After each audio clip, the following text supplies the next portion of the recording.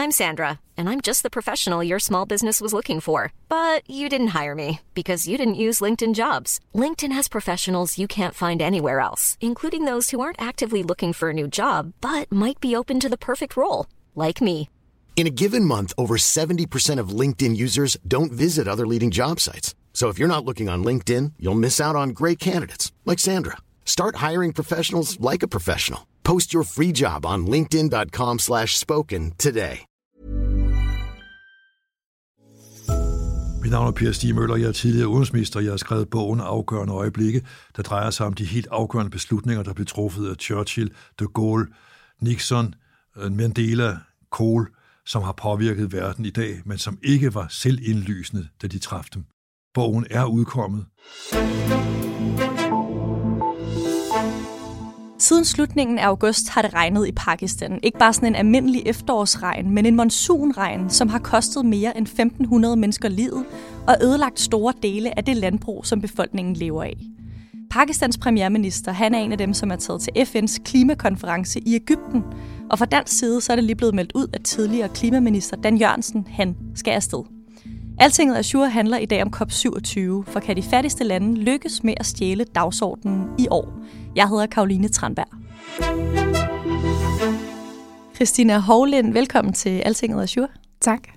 Du er udviklingsredaktør her på Altinget. Du har været afsted et par gange og set nogle af de her konkrete klimaforandringer, som der sker ude i verden. Hvordan er det egentlig at sidde på Ny Kongensgade tæt på Christiansborg og dække udviklingspolitik? Altså det giver jo god mening, fordi udviklingsministeren også er en dansk minister, og at det er et flertal i Folketinget, som beslutter retningen for udviklingspolitikken. Men det er klart, at nogle gange kan det godt føles som om, at det er nogle meget abstrakte ting og beløb og procenter og en dag ude i fremtiden. Men det er jo utrolig konkret for de mennesker, der er på den modtagende side af bordet. Som for eksempel i Pakistan. Som for eksempel i Pakistan, eller Etiopien, eller Ukraine, eller hvor i verden, som vi nu bruger vores udviklingsbistand. Christina, årets FN-klimakonference, den blev holdt i Sharm el-Sheikh i Egypten, og formanden for COP27, som også er Egyptens udenrigsminister, han har sagt, at det i år bliver en afrikansk COP. Hvad mener han egentlig med det?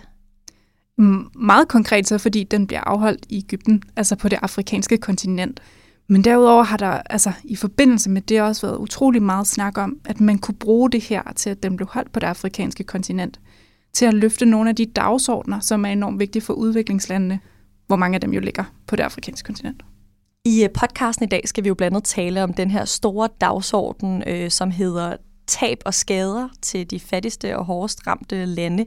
Men udover blandt andet store oversvømmelser i Pakistan, så er verden jo også ramt af en række andre kriser. Der er krig i Europa, som har ført en verdensomspændende energikrise med sig. Hvordan påvirker verdens tilstand de globale klimaforhandlinger på COP27? Det er jo svært at sige noget endnu. Klimatopmødet foregår jo helt frem til 18. november. Men det er klart, der er jo en frygt for, at når det nu er de rige lande, der er langt hen ad vejen, skal løfte finansiering. Det er dem, man gerne vil have, går ind og tager noget økonomisk ansvar og hjælper de fattige og svage stater, både til at omstille sig, men også i forhold til det, du talte om før, tab og skader. Men hvad sker der, når de rige lande er så udfordret på hjemmefronten? Måske hvis man tager de positive briller på, så kan man sige, at de vestlige lande er meget motiveret for at omstille deres egen energisektor og blive meget mere uafhængige af gas fra eksempelvis Rusland. Men det er jo dyrt. Er der så penge til at hjælpe de fattige og svage stater også? Hvis vi nu også lige skal spole tiden tilbage til COP26, som blev holdt i Glasgow i Skotland sidste år, så noget af det, der står klart for mig, det er det tweet, som Greta Thunberg hun lavede, da COP'en den var slut. Der skrev hun, COP26 er slut, her er et kort resumé, bla bla bla. I år der har hun jo så boykottet konferencen, blandt andet fordi hun mener, at den handler mest om løgn og om greenwashing. Christina, er landene enige om, at det overhovedet giver mening at samles til sådan en årlig international klimakonference? Altså det er jo altid svært at tale på alle lande i hele verdens vegne og se, om de er enige. Men det man jo skal huske, det er, at uanset om vi kan lide det eller ej, i forhold til klima, så sidder vi jo bare nu engang på den her klode sammen. Og der tror jeg bare, at man må erkende, at COP'en er en af de instrumenter, der er til at samle folk. Fordi det kræver, at man både har USA ved bordet. Du er nødt til at have Kina ved det forhandlingsbord. Hvis du tager Greta Thunberg og NGO'er og klimaaktivister generelt. Så ja, der er ikke blevet leveret nok. Alle rapporterne viser også, at vi lige nu styrer mod en temperaturstigning på 2,5 grader i stedet for 1,5 grad, som man jo sidste år i Glasgow kæmpede for at holde det mål i live. Men jeg tror ikke, der er nogen, der har noget bud på, hvad alternativet er, hvis ikke man mødes til for eksempel klimatopmødet. Og det er en måde i det internationale samfund at holde hinanden op på de her ting. Christina, jeg ved, at du som udviklingsredaktør her på Altinget i maj var i Etiopien. Vil du ikke fortælle mig om den tur? Jo, som en del af den tur, der tog vi et fly ud fra hovedstaden Addis Ababa og ud til et sted, der hedder Gode, som er et sted, der er meget hårdt ramt af tørke. Og det havde ikke regnet meget længe, så da vi fløj derud, så kunne man ligesom se, at der blev mere og mere gult og brunt og meget længere mellem grønne buske. Og da vi så kom ud, så lå der døde dyr over det hele. Æsler, køer, geder. Dyr, som folk har haft som deres kvæg og som deres levebrød. Og når man taler om COP27, så kan man ikke komme uden om den dagsorden, som hedder tab og skader, eller loss and damages, hvis man læser internationale medier. Det handler jo om, at de rigeste lande, som kun er cirka 12% af befolkningen, har stået for halvdelen af verdens CO2-udledning, hvor de fattigste lande, som er cirka 88% af hele verdens befolkning, har stået for den anden halvdel. Og derfor er ideen ligesom, at de rige lande skal kompensere de fattigere lande for de tab og skader, som de oplever. Helt konkret, Christina, nu har du været i Etiopien og set tørke med dine egne øjne. Hvad er det for eksempel her, at pengene skal gå til, hvis man får lavet sådan en aftale? Det kan være for eksempel at sige, jamen, hvor skal vores befolkning bo, hvis der er større dele af vores land, der bliver ubeboeligt? Det kan være på grund af tørke. Det kan også være på grund af oversvømmelser, som vi ser i Pakistan, eller for eksempel Maldiverne, som jo står til at forsvinde. Det kan også være, at man siger, at vi har brug for at kunne omskole vores befolkning. Vi kan ikke dyrke det landbrug, eller de fødevarer, eller have de levebrød, vi plejede at have. Vi kan ikke dyrke kvæg og være nomader, eller vi kan ikke dyrke ris, som de gør i Bangladesh, fordi deres land forsvinder. Hvad gør man så, og hvem skal betale for det? Og der er jo 2 centrale begreber i det her. Der er det, der hedder klimatilpasning, og så er der loss and damage. Klimatilpasning er meget det her med, hvordan tilpasser vi vores levevej fremadrettet, hvor loss and damage er ligesom penge til de skader, uoprettelige skader, som allerede sker nu på grund af klimaforandringerne. Penge til de ødelæggelser, som oversvømmelserne forårsager, genopbygning, men også i forhold til, hvordan man som økonomi i et land som eksempelvis Bangladesh, Maldiverne eller Etiopien genrejser sig efterfølgende. Den her dagsorden, tab og skader, den er jo på den formelle dagsorden for første gang på en COP nogensinde. Der er det måske værd at nævne, at det her det er den 27. internationale konference af slagsen. Hvorfor er det først kommet på dagsordenen nu? Det tror jeg, hvis du spørger mange udviklingslande, så vil jeg sige, at det er et sindssygt godt spørgsmål. Det er noget, udviklingslandene længe har kæmpet for og snakket om. Men der har været meget stor modstand fra de rige lande. De har været meget mere interesserede i at tale om klimatilpasning og begrænse selve udledningerne. Men der er sket det, at i takt med, at flere lande bliver ramt af klimakatastrofer, som forårsager tab og skader for dem, eksempelvis som Pakistan, så er der nu skabt et momentum for udviklingslandene, og det har også tvunget de rige lande til at bøje sig i den her situation, fordi det har været en mere samlet front af udviklingslande, der har slået på det her. Hvad er de rigere landes argument for ikke at skulle betale tab og skader? Jamen det man jo i hvert fald kan sige, det er, at de rige lande giver rigtig, rigtig mange penge til udviklingslandene i forvejen. De giver det i form af udviklingsbistand, klimabistand. I det hele taget så hælder man rigtig, rigtig mange penge i de her lande. Og der er også et argument om at sige, jamen når det decideret er katastrofehjælp, oversvømmelser eller tørke eller sådan noget, så har vi jo faktisk en humanitær bistand, som kan gå ind og understøtte i de her katastrofer, sikre, at der er mad og tæpper og vand you name it, til de katastroferamte. Så vil udviklingslandene så på den anden side sige, jamen det er slet ikke nok, og det er faktisk jeres skyld, at det er ikke en tilfældig orkan, det er en klimaskabt orkan, eller det er ikke en tilfældig oversvømmelse, en klimaskabt oversvømmelse.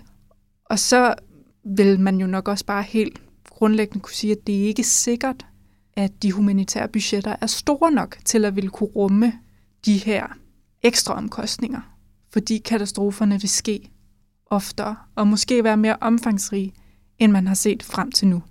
Så simpelthen, fordi det drejer sig om nærmest astronomiske milliardbeløb? Ja, det er jo også en del af det.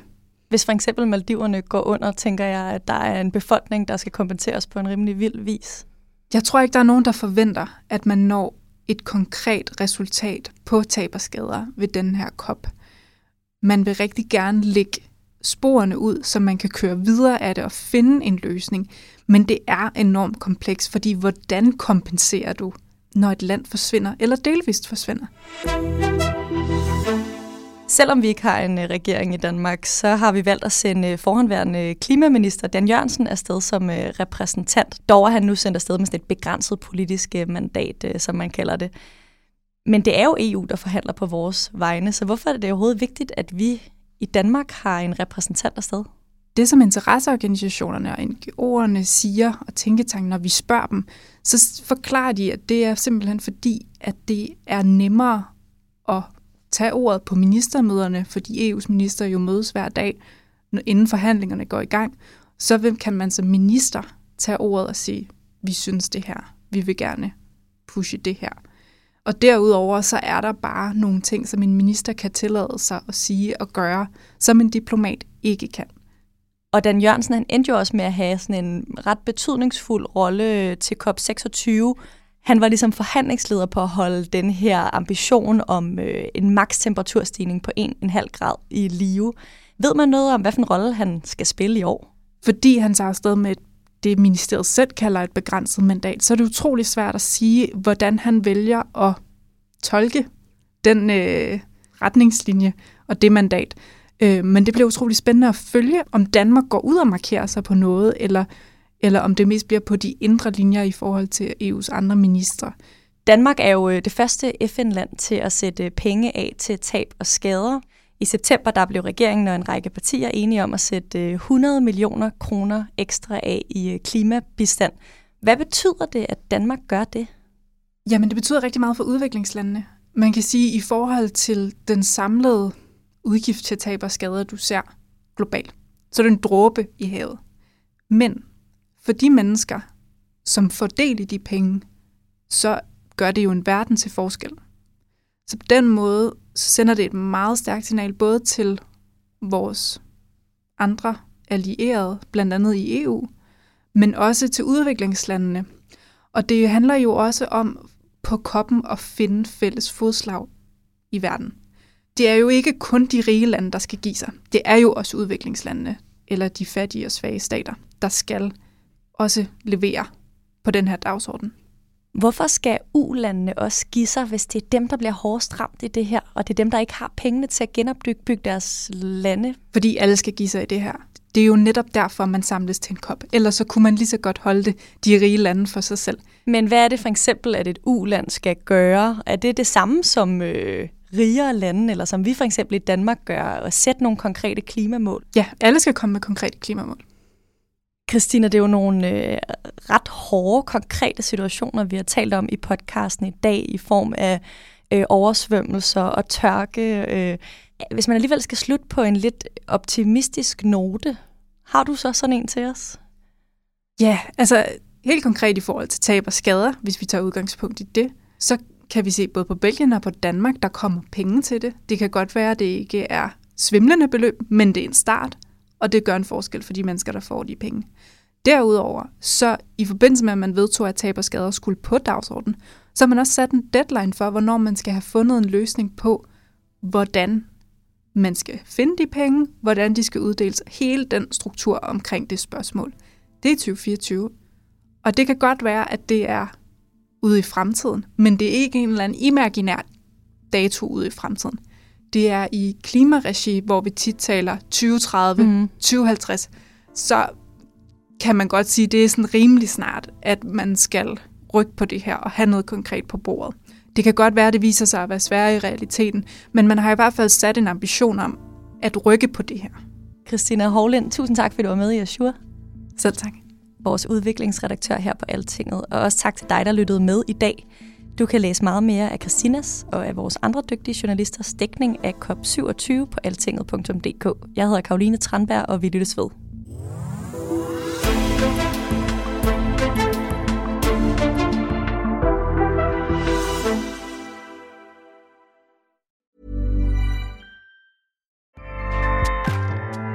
Acast powers the world's best podcasts. Here's a show that we recommend. The Real Housewives is a guilty pleasure for most, but if you're looking to not feel guilty about that pleasure, tune in to Everything Iconic with me, Danny Pellegrino, where I break down all the messy moments and behind-the-scenes antics of Bravo's popular franchise. And on Everything Iconic, I also interview celebrity guests like Kelly Ripa, Keke Palmer, Drew Barrymore, Cameron Diaz, and more about their guilty pleasures, their past work, and so much more.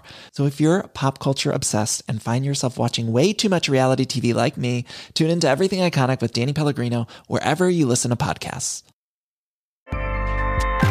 Acast helps creators launch, grow, and monetize their podcasts everywhere. Acast.com.